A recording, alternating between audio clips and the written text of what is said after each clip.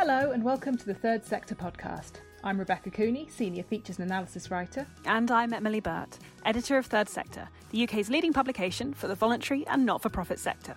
Each week we sit down for a quick-fire conversation about the interesting or unusual goings-on in the charity world. And this week we are discussing whether trustees should be paid. A question that, when we put it to Twitter, certainly provoked some responses. But first, we heard the sad news on Tuesday that Captain Tom Moore has become one of the latest people to die after testing positive for COVID-19. He was 100 years old. Last spring, Captain Tom walked 100 laps of his garden to raise money for the NHS. He initially set out to raise £1,000, but by the 16th of April, he had smashed the record for a single fundraising campaign on Just Giving, raising a whopping £12 million. And in the end, he raised more than £32 million for NHS charities together. So it is another really, really sad day in a pandemic that has now killed more than 108,000 people. Rebecca, give us your Captain Tom take. It's one of those stories where you have to be able to hold several things in your mind at the same time. Do you know what I mean? Absolutely nobody wants to diminish the amazing things that this man has achieved, even before he started pacing around his garden to raise money for charity. You know, this guy's a Second World War veteran, he's 100 years old, and he raised £32 million for charity, and that really shouldn't be sniffed at or diminished. Like, no wonder this story caught the public imagination the way it did. At the same time as acknowledging all of that and being, incredibly sad about his death, there is something there about kind of the lionisation of this one fundraising campaign that both kind of ignores all of the other amazing work that's going on at the same time, and the fact that actually the government really probably should have put some more funding in for both the NHS and for charities in general. I think there's a lot of confusion, certainly talking to people last night about it, that they were saying, we raise money for the NHS, and it's like, well, that's not quite the case. And I mean, it's probably a good thing on balance. Like, people shouldn't have to be walking around their gardens at 99 years old to fund public health for people. But yeah, I think it is a difficult one that there have been, and it's inspired other amazing fundraising stories like Tony Hudgell, who was a 5-year-old boy with prosthetic legs, who raised more than £1 million for the Evelina London Children's Hospital by completing a 10k walk in June. There have been these, other amazing stories that I think we also do need to be paying attention to. I think you're absolutely right. And I think we did see an extraordinary year for individual fundraising last year. And people have responded to this pandemic by really going out of their way to raise money for causes that they care about. And I do think that, a really big moment for that was Captain Tom's walk. And for whatever reason, he really did capture the public imagination at that time and inspire others to do the same thing. But I completely agree with you that, we need to be alongside individual fundraising efforts. It's really important that we don't lose sight of the fact that the charity sector and charities as a whole do still need that broader structural funding coming in. Captain Tom dedicated his initial walk to the NHS staff and to, in his own words, the super people working on the front line during the coronavirus pandemic. So I think as we celebrate him for his achievements, and as I think we recognise that he is one person in a huge group of people who've done incredible individual fundraising efforts in the last year, we are also keeping it front and centre of our minds that charities are another group of these frontline workers, and we still don't really hear enough about them. Nearly a year, I would say now, into this pandemic. In a tribute to Captain Tom on Tuesday, the Prime Minister Boris Johnson said he gave countless others their own chance to thank the extraordinary men and women who've protected us through the pandemic.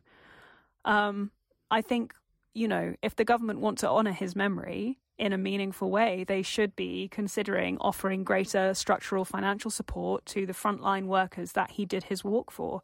And that also includes charities. Absolutely. But yes, another loss to COVID-19. I think everyone's feeling it a lot this week. Another sad story in a few years of sad stories. A massive thank you to Captain Tom for his extraordinary campaign and his extraordinary optimism. Also a thank you to all those people who have fundraised. You may not have raised £32 million, but that doesn't mean that your efforts didn't matter. It doesn't mean that they haven't been seen. And they've made a huge difference. I hope that before this pandemic comes to an end, we are able to see some structural financial support alongside the enormous reliance that we have seen in the last year on individual people. Absolutely. And the work of charities goes on. The work of charities goes on. Shall we continue? Yes. So, last week, the chief executive of the think tank MPC, Dan Corrie, wrote to Oliver Dowden, the culture secretary, with some thoughts about what the Charity Commission should do when it gets its new chair. Baroness Stowell is due to step down at the end of this month, with an interim chair already lined up, allegedly, though we don't actually have any intel at this stage on who that might be. But one of Corrie's suggestions was that it should be easier for charities to pay their trustees. At the moment, charities have to get special permission from the Commission if they want to give trustees any kind of payment beyond reimbursing them for their expenses. And this is an idea that rears its head as a debate pretty regularly, so we thought we'd spend an episode digging into some of the issues surrounding it. So before we start, a quick idiot guide to trusteeship. I know most of our listeners will probably be very, very well aware of what a trustee is and what trusteeship is, but just in case, let's just outline what we're talking about. So trustees are the people who have overall control of a charity, who decide how it's run and who are responsible for making sure it's doing what it was set up to do. Their 6 main duties, according to the Charity Commission, is to ensure the charity is carrying out its purposes for the public benefit, comply with the charity's governing document and the law, act in the charity's best interest, manage the charity's resources responsibly, act with reasonable care and skill, and ensure their charity is accountable. So they can, in some circumstances, be held personally liable if they cause the charity financial loss. And ultimately, they have responsibility for what happens at the charity. The buck stops with them.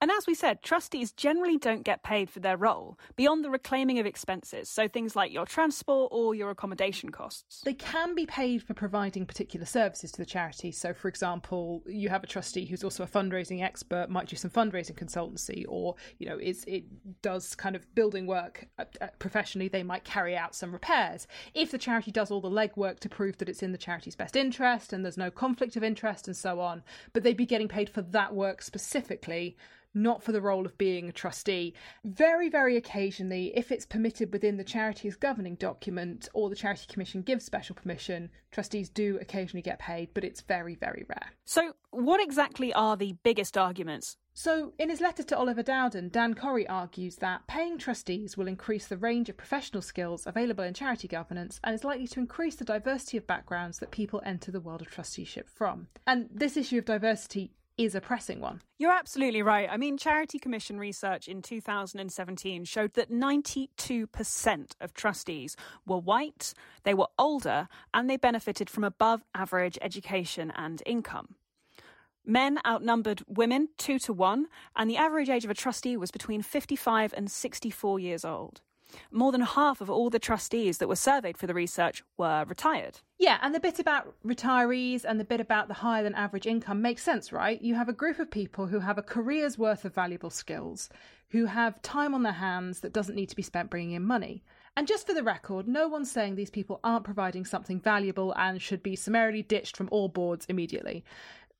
The point of diversification is that it should be about inclusion, not exclusion, and there isn't exactly a shortage of trustee spaces. The Charity Commission recommends that trustees should have limited terms to avoid groupthink, so you don't have the same people making the same decisions for decades at a time. Both my parents are retired and have sat on charity boards and chaired charities in areas that were related to their careers.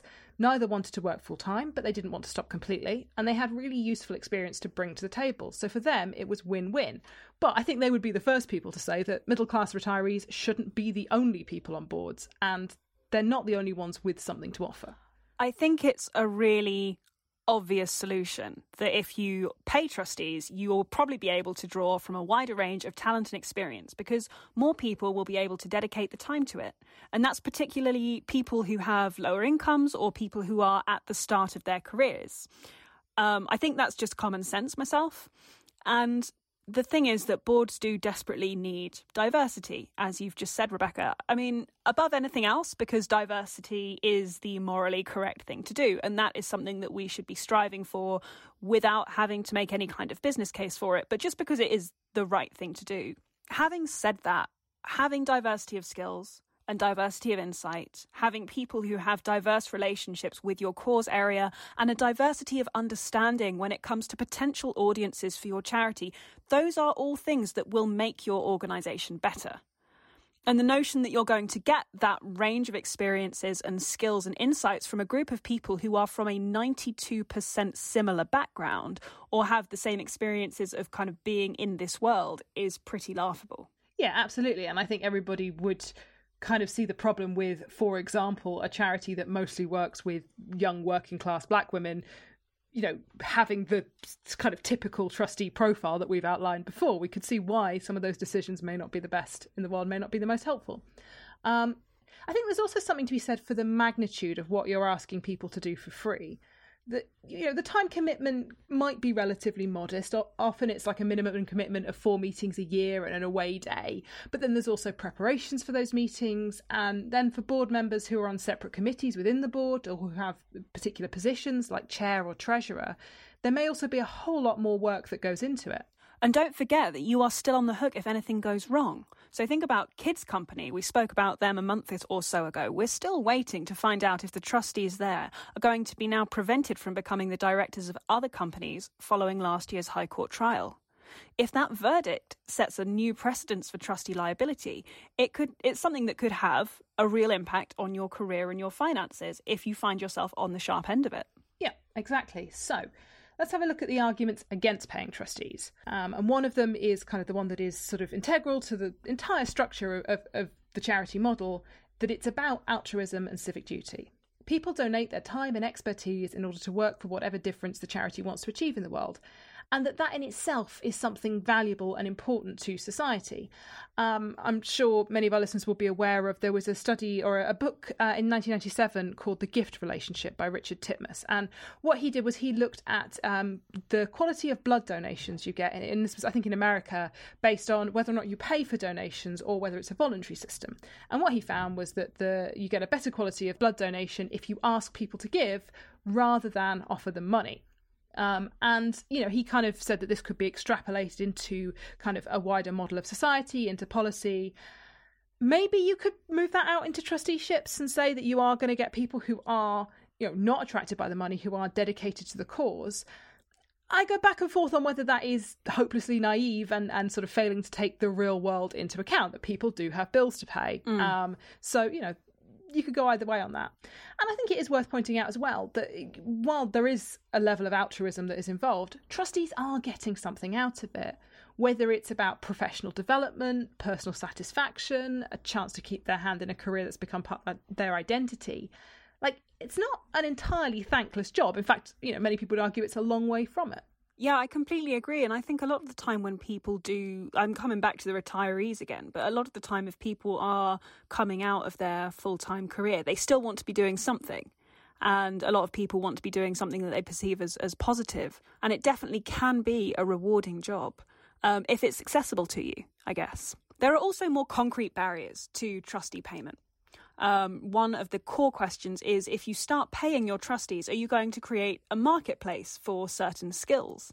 And if you do that, inevitably, smaller charities that have shallower pockets are the ones that are going to lose out.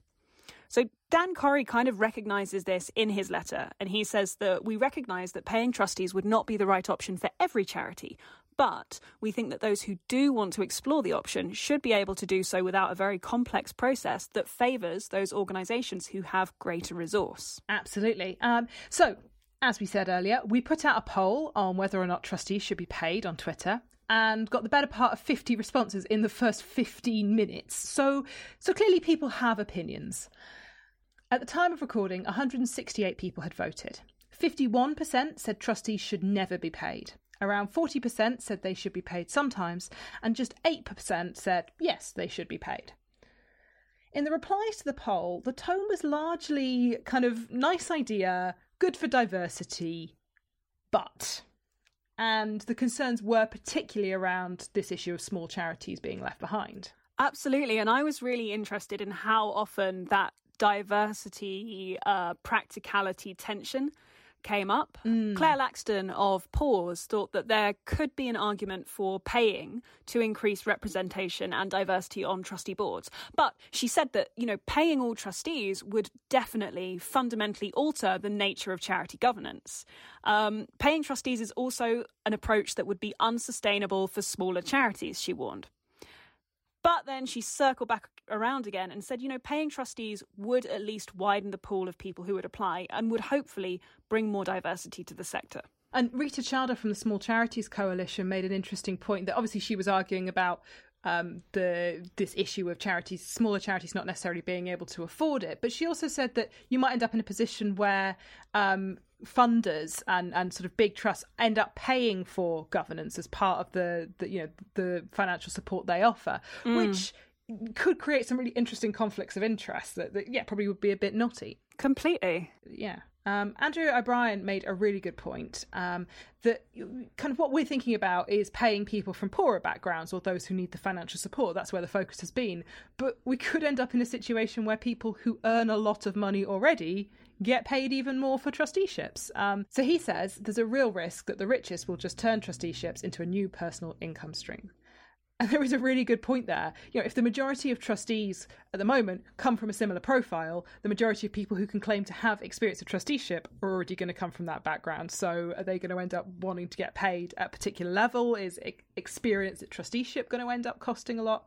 Who knows? Duncan Shrubsole, who's the Director of Policy, Comms and Research at the Lloyds Bank Foundation, was very firmly in the never camp. Never pay trustees, he said.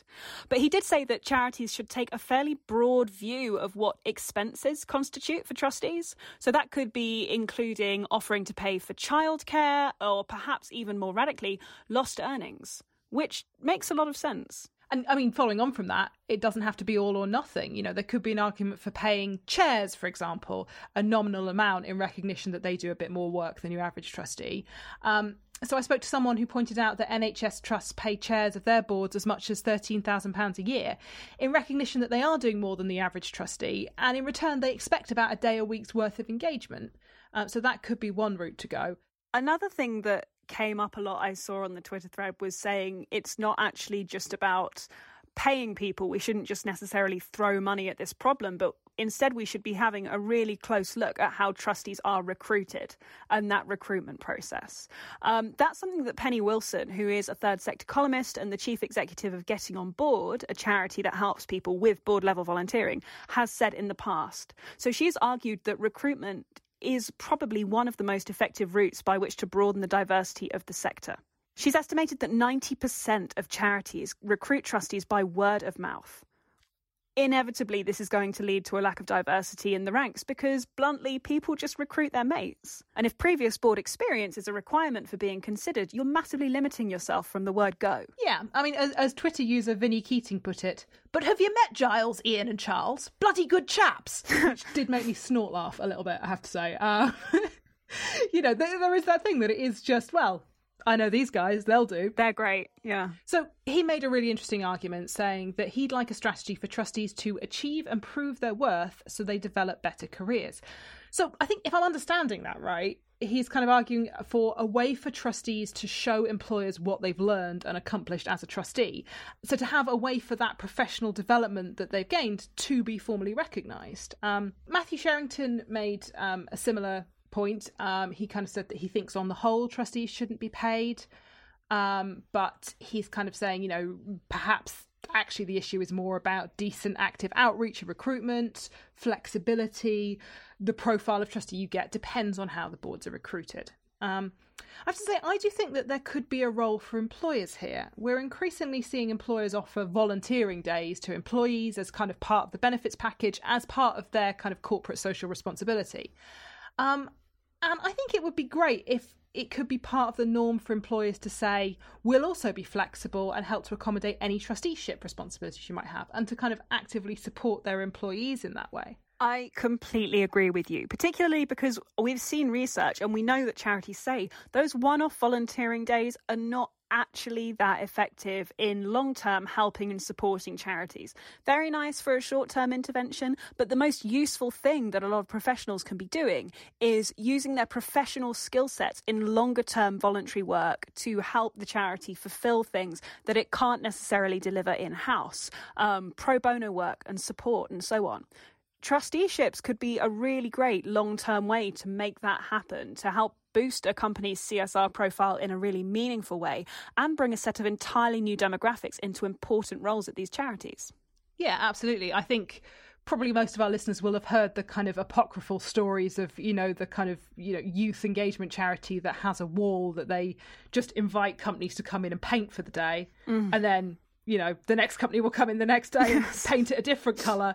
And that's part of their volunteering. And actually, they're kind of just more interested in sort of the money that they're getting from this partnership, and the volunteering kind of goes to waste.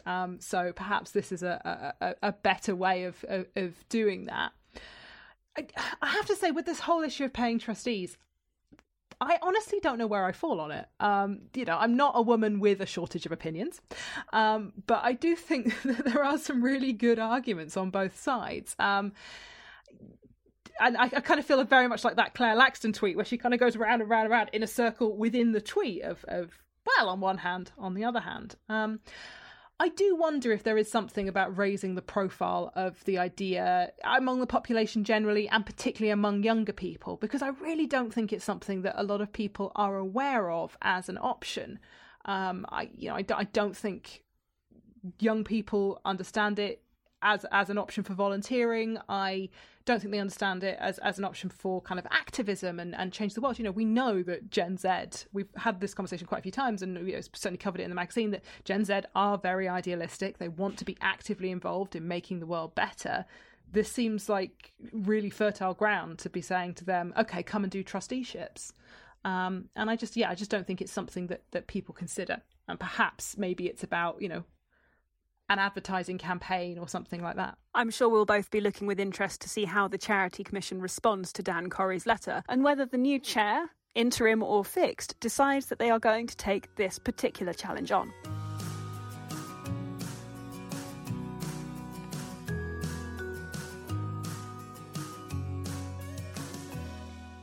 Each week, we are bringing you a mini coronavirus care package, a good news story that we've spotted in the sector. I've said that, and I'm now going to immediately contradict myself because this has nothing to do with the charity sector, but I do have some weird world news. It might be good, but it's also slightly tinged with Day of the Triffids energy. Are you excited? I am. Very excited for the downfall of civilization. So, yesterday I found out that scientists at MIT in America have genetically engineered spinach plants that are capable of sending emails. Okay, I have questions.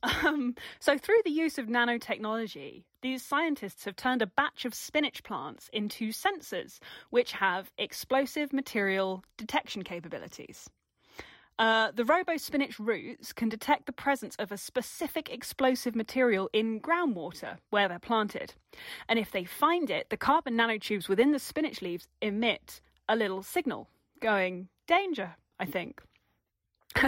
So that signal is then received by an infrared camera, and the camera sends an email to the scientists alerting them about the explosive material. So we have, mine detection spinach leaves in the world now. So please, Rebecca, give me your thoughts on this. Okay, well, I have two key things leap to mind there. One, I feel like if we're talking about explosives, they missed a trick by not using rocket plants. Stop it! Instead of spinach. Sorry. Rebecca, why will you never take anything seriously? I do take things seriously. I just love a good pun. I'm sorry. It's not professionally acceptable in this job to love puns as much as I do, and yet I do. It's a good job I don't write the headlines. So there's that. My second thought is largely there is a certain point about mid-Friday afternoon when, to be honest, I think I am sending out emails with about the same intellectual coherence as sentient spinach. No. So I am wondering if this technology could be altered to send out some of the bulletins for us, frankly. So I think that could be the charity news, is charity news bulletins could be sent out by sentient spinach at some point, and would probably make more sense. Who knows? Love that. Let's free up resource by growing some spinach capable of sending our thrice daily email bulletins. That's an absolutely brilliant idea. Yeah. I have to say, when I read this, the first thing that immediately came to mind for me, and I don't know why my brain made this connection, but I did, but I just thought, spinach, it's one of those plants that's kind of like 80-90% water. Yeah. So I was thinking, if I ever got an email from a bunch of spinach, it would probably be saying, "You're dehydrated. Drink another glass of water." And for me, probably the most useful thing that spinach leaves could do, besides potentially sending our e-bulletins, which I will look into, would be sending me like 8 emails a day, being like, "You need to drink a glass of water now." That would be great. In all seriousness, while this particular experiment was about detecting explosive materials, the scientists believe this technology can be adapted and used to warn researchers about pollution and other environmental factors in the soil. So who knows where we could be in a year's time. It wasn't on my kind of word bingo list this week, spinach sending emails, but perhaps it's going to be an incredibly good thing for the world. Let's bring it back to the sector. Rebecca, have you got a story for us? I have. So, much-loved comedian Eddie Izzard. Yes! Yay, Eddie Izzard! So, she has raised more than £250,000 for charity after completing 32 marathons and performing 31 comedy gigs in 31 days. Which, I mean, both of those things are making me want to go and lie down just thinking about it. Like, hats off to you. So, previously, Izzard completed 27 actual real-world marathons in 27 days for Sport Relief back in 2016. And apparently she wasn't about to let some little thing like lockdown and all the marathons being cancelled stop her doing it again. So this time it's on a treadmill. She's been running and chatting to celebrity guests at the same time, including Stephen Fry, Kelly Holmes, cast members from The West Wing. So just, chatting away while casually running a marathon like she did the day before and the day before and the day before. And the real kicker of this is she doesn't even like running. That is bizarre. I don't like running. No. But I feel like I'm the kind of person who doesn't like running and would never run 31 marathons in 31 days. Yeah, and I'm kind of okay with that. Like, I don't like running. I don't run. It's a very cake or death situation, I feel. Would you like cake or death? Cake or death. I very much applaud people who don't like running and yet run 31 marathons in 31 days. That is particularly noteworthy, I would say.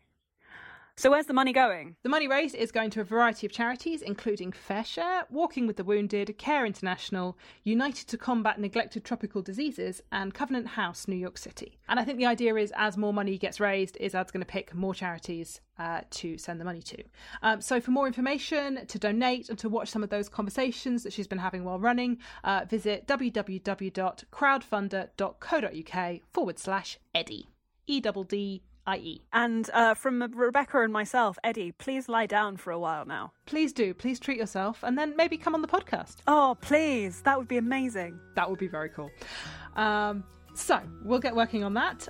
In the meantime, we'll be back with another episode soon. So make sure you subscribe to this, the Third Sector podcast, on your favourite podcast app to be the first to know about it. Until then, I'm Emily Burt. And I'm Rebecca Cooney. And our producer is Lindsay Riley at Rethink Audio. We will see you next week.